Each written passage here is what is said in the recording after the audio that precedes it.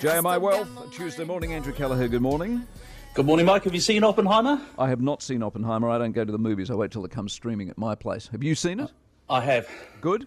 Fantastic, but it's long. It's not for the faint-hearted. You need a stern resolve to get through the whole thing. Very good. Out of 10? Very good. Out of 10, I'd give it an 8. Fantastic. And at the movies, you need pizza and chicken and coffee. And how's that going for restaurant brands? Big downgrade for restaurant brands, actually. So restaurant brands, as we have talked about before, owns KFC, Carl's Jr., Taco Bell, Pizza Hut. I used to look, Mike, at restaurant brands as a bit of a sort of a barometer for discretionary spending for New Zealanders. Are we feeling flush enough to go out and buy whatever it is they sell there? But these days, not as clean a comparison because they own operations outside of New Zealand, Australia, Hawaii, California. But broad strokes, we can look through that at the local numbers. Yesterday, they issued an announcement on the NZX about their second quarter sales, but more importantly, their earnings guidance for full-year earnings. Now, full-year net profit after tax now expected to fall within a $12 to $16 million range. Now, this is well below market expectations, and one of the reasons for the quite strong market reaction yesterday was that they only updated the market in May. At that stage, guidance for net profit was to be, they talked about being in the vicinity of last year's result. That was 32 million, so 12 to 16 million is a long way from 32 million, so a significant downgrade. So, look, restaurant brands, they'd expected a soft first half of their financial year, but in their words, that inflationary environment that affected their first half has continued to evolve. In other words, it's carried on. The company performance has been affected significantly. Specifically, they're seeing continued cost increases in New Zealand. Also, significantly lower than expected sales growth in California. Now, the company doesn't see the situation changing in the short term, so that expected recovery that they thought they were going to see is going to be weaker than expected. And the key issue here, Mike, is they have not been able to raise prices enough to offset the cost increases.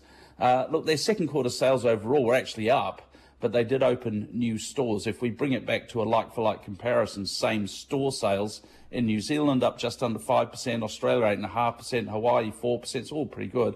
But California, their same store sales fell 3.5%. Customers over there moving to what they call more value-oriented menus, so they're spending differently. The share market really did punish restaurant brands yesterday. The share price fell 12.2%, down at $5.60, so getting close to the lows that we saw pre-Christmas. So doing it a bit tough. Okay, what do you make of that announcement yesterday from the government, the fast-track stuff?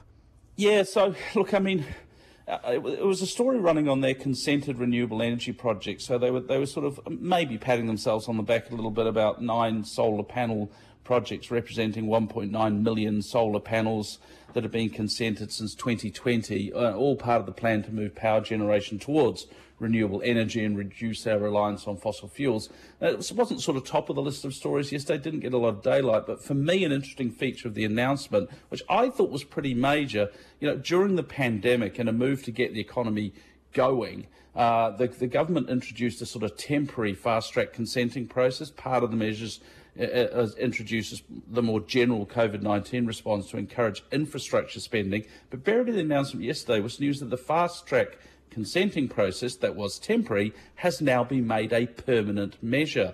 So it will be a permanent feature of the Natural and Built Environment Bill that should become legislation, and described yesterday as a fast-track pathway for infrastructure and regionally significant housing projects. Now, we need to understand this, we need to know a little bit more about this, but I'm wondering whether this could be significant for these other infrastructure projects that we really need to get moving quickly, and if it is, that's a good thing. Yeah, all right, what are the numbers? The Dow Jones is currently 35,455. It's up just under 400 points, which is pretty good, 1.1%. Nice way to start the week. The S&P 500, 4514, up 36 points, 0.81%. And the Nasdaq up 50 points, 13,958, up 0.36%. So all looking good there. The FTSE 100 lost 10 overnight, 7554.